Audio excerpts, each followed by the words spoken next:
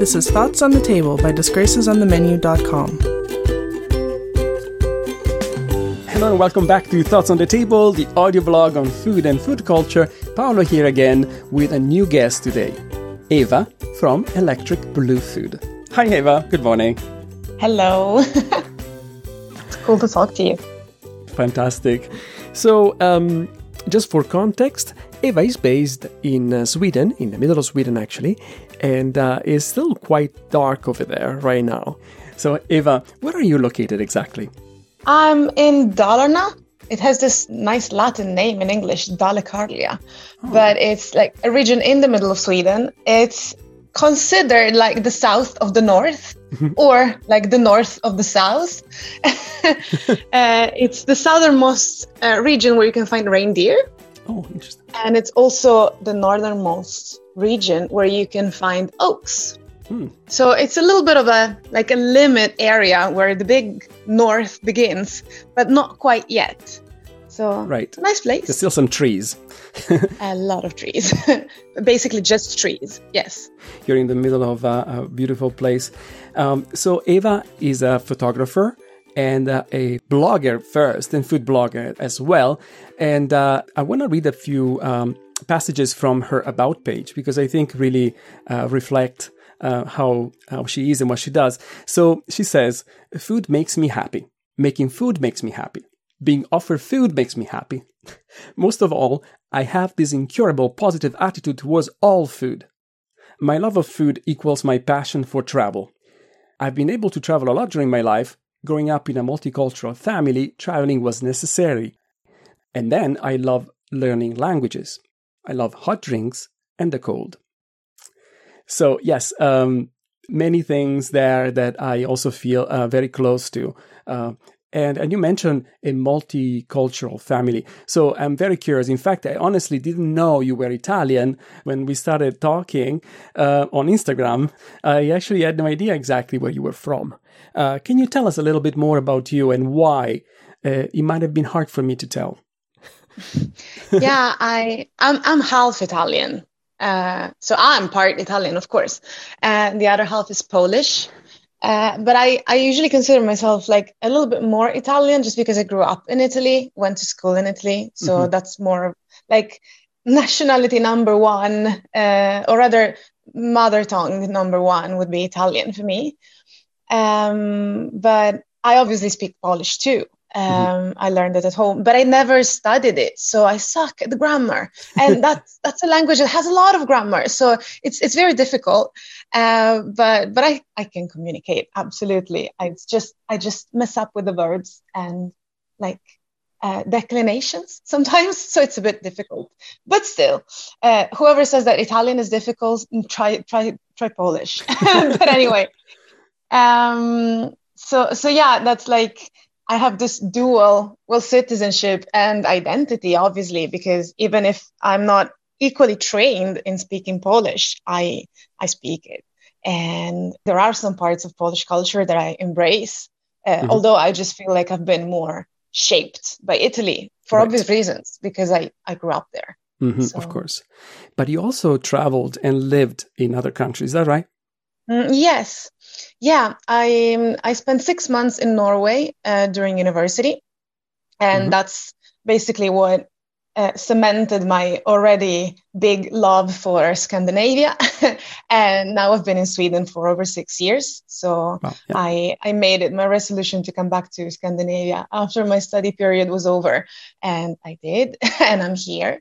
And then also during university, the university years, I had the opportunity to spend another 6 months in North America, 3 in Canada and 3 in the United States. Oh, wow. Whereabouts? I'm in Toronto first, and then in New York, and a little bit in New Jersey as well. I have family there, so I figured that it was nice, since I was on the other side of the pond after my internship that I did in Toronto, spend some time with my relatives in the US. Right. Fantastic. So, yeah. Wow. Yeah. I'm so impressed. So many different cultures, really. And I forgot, I lived in Poland too. Like, I just take it for granted. But the funny thing is that I moved to Poland as an adult. So Poland was the step before Sweden. Okay. And I never really considered moving to Poland because my mom moved to Italy as a Polish woman. Like she moved to Italy herself. So I was like, I don't think I'll be the kind of person who goes back to her roots. But I did. That's So, interesting. yeah. But then I moved out of Poland and I came to Sweden. So it was just temporary, but still. Yeah, I think there is this thing. You want to go see where you're coming from, but you don't want to go live there, like permanently. No, exactly. Yeah, Yeah. it's true. Yeah. This is common, I think, for a lot of people. You sort of see it as maybe a retreat. And maybe that's not what you want to do, but certainly you want to experience it directly, by living there. You lived there for several years, right? 2 years, just 2 years. slightly over 2 years. But it was a lot compared to a month a year, which is what I was doing growing up. Of course. We would travel to Poland once a year for the summer holidays. So it was never long enough to, and I was a kid too, but it was really, really nice to move there for a longer time as an adult because you just learn a lot more about the place. Yeah, definitely. Were you in your mother's native city or were you in a different town? I was in the same, Krakow. Interesting. Yeah, you have your connections, your strongest connection. And then they moved to Sweden, which is, again, for you, going back to the north, you had been there before in Scandinavia, but now it's your place of life. It's where you plan to be for the foreseeable future. Is that right? Yes. We bought a house last year, so this feels more permanent now. Nice. Congrats. But you never know, like life might have other plans and we don't know that. And houses can be sold. Feels permanent, but what's permanent? True. So yes, Sweden is very dear to me because the company I work for has an office there and we have a conference in Stockholm every year. Unfortunately, we couldn't have one this year. As you can imagine, we had a virtual one, but yeah, so I know a little bit Stockholm and I love everything about it. Really, I consider really living there myself. It's a beautiful place. Mm-hmm. Yes, Stockholm is really, really gorgeous. I don't know if I would live there, but just because I think I'm fine with like smaller city life. But if I were to move to a big city, it's a nice one. But what I like is that it's not too far from where I live. It's a couple of hours by car. So it's not completely out of reach when I want to feel some city life and just enjoy a different environment. It's there. And I think that like when you get a chance to live in a very, very beautiful city, at some point you just get used to it and you stop in a way seeing all the beauty because you just get used to it. And I'm glad I don't have that with Stockholm. Instead, every time I just step out the train, I'm like, Stockholm, yes, so beautiful. And it smells like cinnamon everywhere. I love it. Yeah, the pastries. Oh boy, so good over there. It's just cozy. And also the conference is in November. So the worst month ever. Like November in Sweden is like the worst thing ever. I wish I could afford a vacation somewhere else every year in November because it's horrible. It's unbearable. But then Christmas comes, which is a bit nicer. Better. So yay. Yeah. It was starting to look a bit like Christmas. Like you started to get some Christmas decorations. And people put the candle outside of restaurants and stores to indicate that it's open, I think, and to bring some warmth, even though just metaphorically, on the streets. And yeah, so lovely over there. But that's true. I mean, I caved in and put up my Christmas lights quite early this year. I think a lot of people did, and I think it's like an effect of the pandemic. Everyone wants to like have lights. I don't know, but yeah, I didn't put up the Christmas tree until the 24th of November. But on the 1st of November, I did put the lights on the windowsills. And this is quite a nice tradition here because like it gets so dark, especially when the clocks change at the end of October, that it was already getting dark early, and suddenly it's even earlier. And every day is 5 minutes shorter, which is insane. And the snow is not here yet because at least when everything is white with snow, the light gets reflected and it feels lighter. But November is just very dark. So when you have those lights on the windows, like at least it feels cozier coming home. And when you're walking down a street, even if it's not a street that has street lights, there are those lights on every window that in a way like make it a bit nicer. And so this is why there's this craze about having lights. They're not really Christmas lights yet, but they're lights that you want to just to light up this darkness. Yeah. Well, thanks for explaining that. So this is why it's so popular here, and I think it really helps because you need to see the light. Like you really miss it, and even though I'm not like so far up north, I mean, over the Arctic Circle, they don't get any daylight at all for several weeks. I don't have it that bad where I am.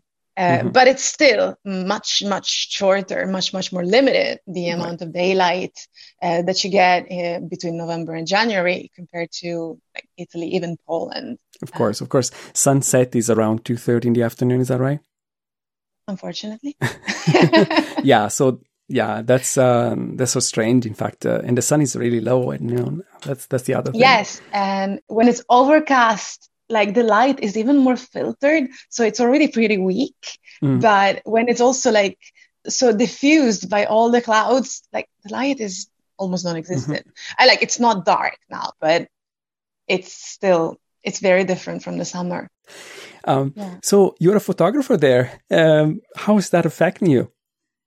Yeah, it's very difficult because I don't shoot with artificial light. It's a choice. I want to use natural light. And that obviously means that I am much more limited in the winter. But I am very proud that this year I started trying to photograph also in those very dark weeks. And I've been managing. But I need to say that like the new house I moved in this year is a lot brighter, and this helps. But right now I wouldn't be photographing anything. It's still too early. Like it's bright, but it's not enough. But around 12, I can accomplish something, or at least be happy with it. And then, of course, you need to suit the mood. Like I wouldn't go for super bright because then if it's too bright, like a surface, then even the shadows are more visible. But if you go for something a bit moodier, darker, and so on, a little bit of shadows is not that bad. Interesting. So I needed to adapt a bit. I feel like I'm still trying to grasp it because it's been the first year that I've been like, yes, I will not let the fact that it's December in Sweden let me down. I'm going to try to photograph something. But it's a bit more challenging. It is. I'm a lot more productive in the summer. Of course. But, these challenges, I think, are very stimulating as well. I have to say, obviously beautiful work. There'll be a link, of course, people go check it out. So I wanted to speak a little bit about blogging as well, because you are a blogger at heart. You've been blogging for a very long time. And you were telling me earlier that the current website, Electric Blue Food, is actually an evolution of Electric Blue Other Things. Can you talk a little bit about blogging? Yeah, I started blogging. I was still in high school when I was starting to get a little bit more tech. I had my computer and stuff.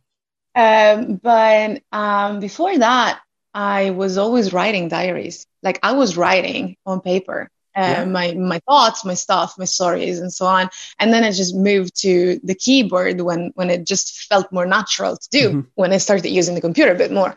But I always liked the idea of writing down your thoughts as a memory or just to, as an exercise. I've always liked literature. And even though I wouldn't consider myself a writer, I mean, maybe I should, because a writer is someone who writes. I've always been writing. It doesn't really matter what you write, right? When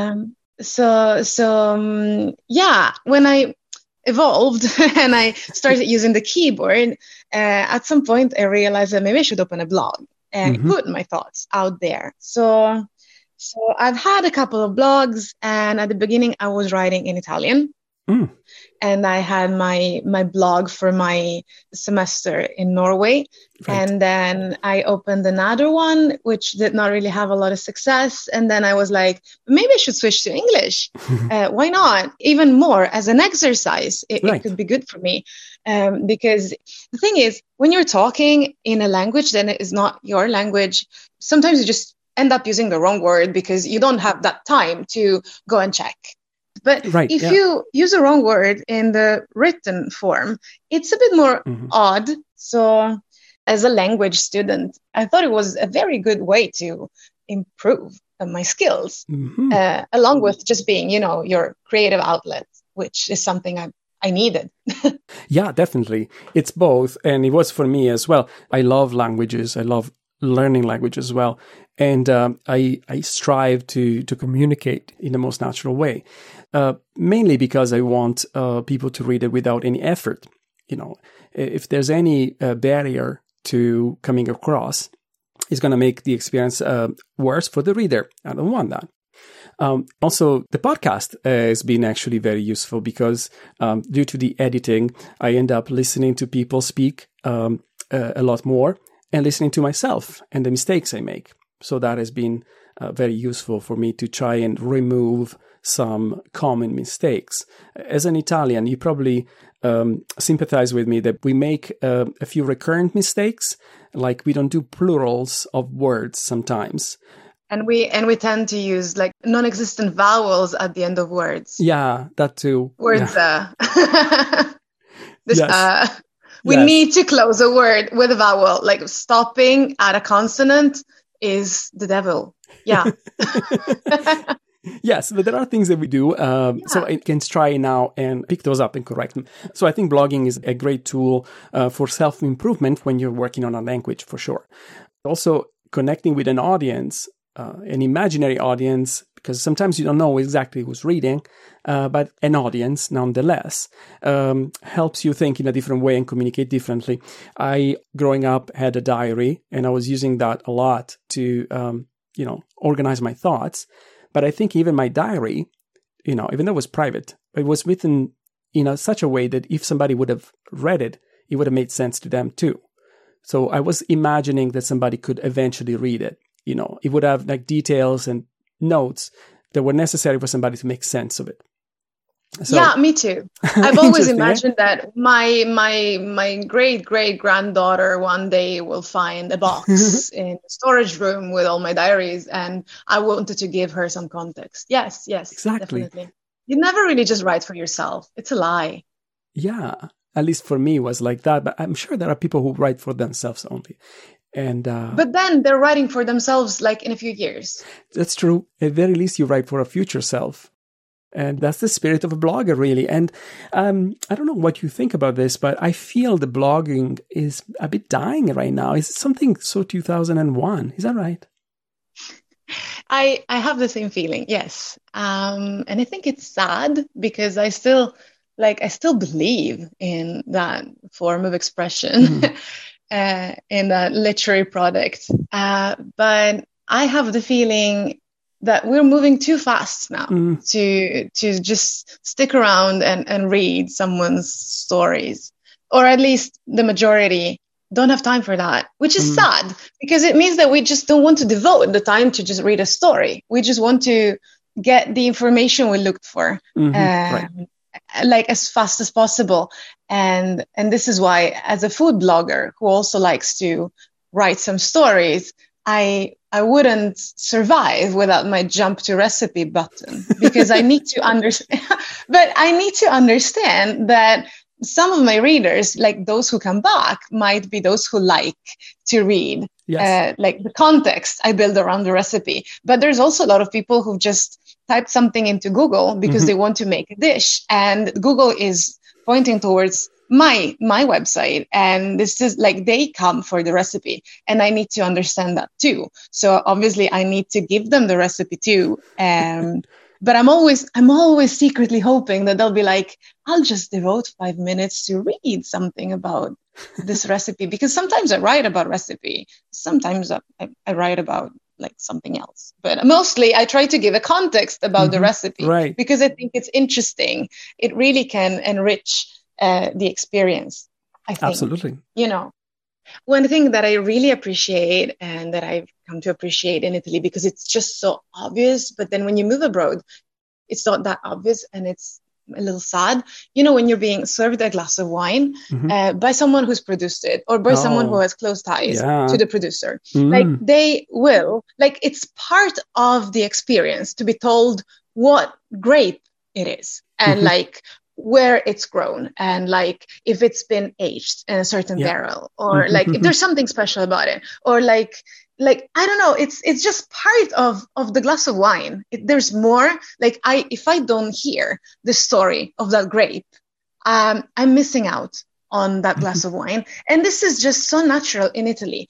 You don't need to be faced with a specially trained sommelier to hear a little bit of story about that wine. And it could be a very simple wine, but it's made with love, and they will always be happy to tell you about it. And I have the same feeling about some recipes. Like when I am making a recipe for my guests, when I'm serving it, for me, it's not enough to just say, enjoy. I would like to say, you know what, like this risotto is made with this kind of rice, and I use this kind of broth and this kind of cheese because, you know, so I want to give the same to my readers, hoping that there are some who are happy to read that. Of course. Well, I'm finding that the recipes are really a way to get, readers. There's a real need for recipes, and people often, some people at least, prefer to get them from bloggers rather than the main, websites. Yeah, and I think it's flattering. Yeah. I am always so flattered when people choose me over Jamie Oliver. Like Jamie Oliver's recipe, like of the same like dish, is maybe number 1 in Google, and I'm number 3, and people end up on mine. I'm like, wow, thank you. Yeah. They want to read it from you. But yes, so please, readers, you can get much more about this recipe. Yeah, maybe jump to recipe for now, cook the dish, enjoy it. Yes, and then when you're sitting there and enjoying that risotto, go back and read the story of that grain of rice. Eva, we should put a button at the bottom of the recipe saying, now go back and read the blog post. Yeah. Take me back to the story. Yes. Jump to story. Jump to story and try to get the context for this dish, because it's really important, actually. You're right. And I've been in Barolo. You're from Piedmont. So, and yes, when you go for a wine tasting there, you're served this glass, and the excuse is that you need to let it breathe a little bit. So there's time for a story. And you want to drink it, but you can't drink it just yet. You have to kind of listen to the story first. Instead, I've done the same thing in Canada. We have our own Napa Valley in Canada. It's called the Okanagan Valley. And there's winemakers there. In what province? It's in British Columbia. Ah, okay. It's on the other side. Okay. On the other side, yes, which is where I live. I live in Vancouver, but we had a trip to the Okanagan, and it's not quite the same. Because, of course, the wines can be interesting, but there isn't the same level of wine culture. Obviously, you can't compare to Barolo, where wine has been made forever. So, yes, what happens there is that there's really a very streamlined way of tasting wine. You get in, you do the tasting, then you go to the store if you want to purchase anything, and you leave. There's really hardly any word exchanged, but not the same in Piedmont, for sure. It's a bit sad. It is, yeah, definitely. Yeah. Where I experienced something that was very similar to the Italian experience, but again, it's a lot more alcohol in it at the distilleries in Ireland. But I paid a little higher price to go into master classes. So I was getting much more context, but I really liked it. And again, whiskey is not something that you can just down, bottoms up. It doesn't work, especially not when they give you like 15-year-old single malts that are only like, you can't even afford to buy a bottle, but you get a chance to taste them, and you really want to taste them. Like Ireland has been making whiskeys for as long as Piemonte has been making wine. So, I mean, when it's so rooted in the culture of a place, you just get a broader story. So who knows, maybe even like in Canadian productions will get there when there will be more stories to tell. Maybe it's not just the time yet for the storytelling. Yes, maybe not enough storytelling time. Yeah. So I wanted to finish this introduction of you and your work. Have you speak a little bit about some of the content on your blog as a teaser for the readers. So do you want to talk about one recipe at all? I have a recipe that is very dear to me, and for some reason, it's also doing very well. And it's my chicken liver recipe. Interesting.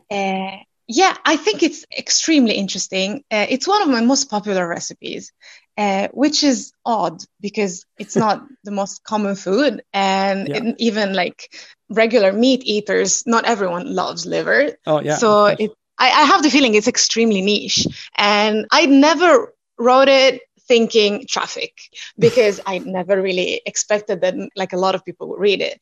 That's one of those recipes that I wrote with the heart, which is like blogging 101. First lesson, never write for yourself.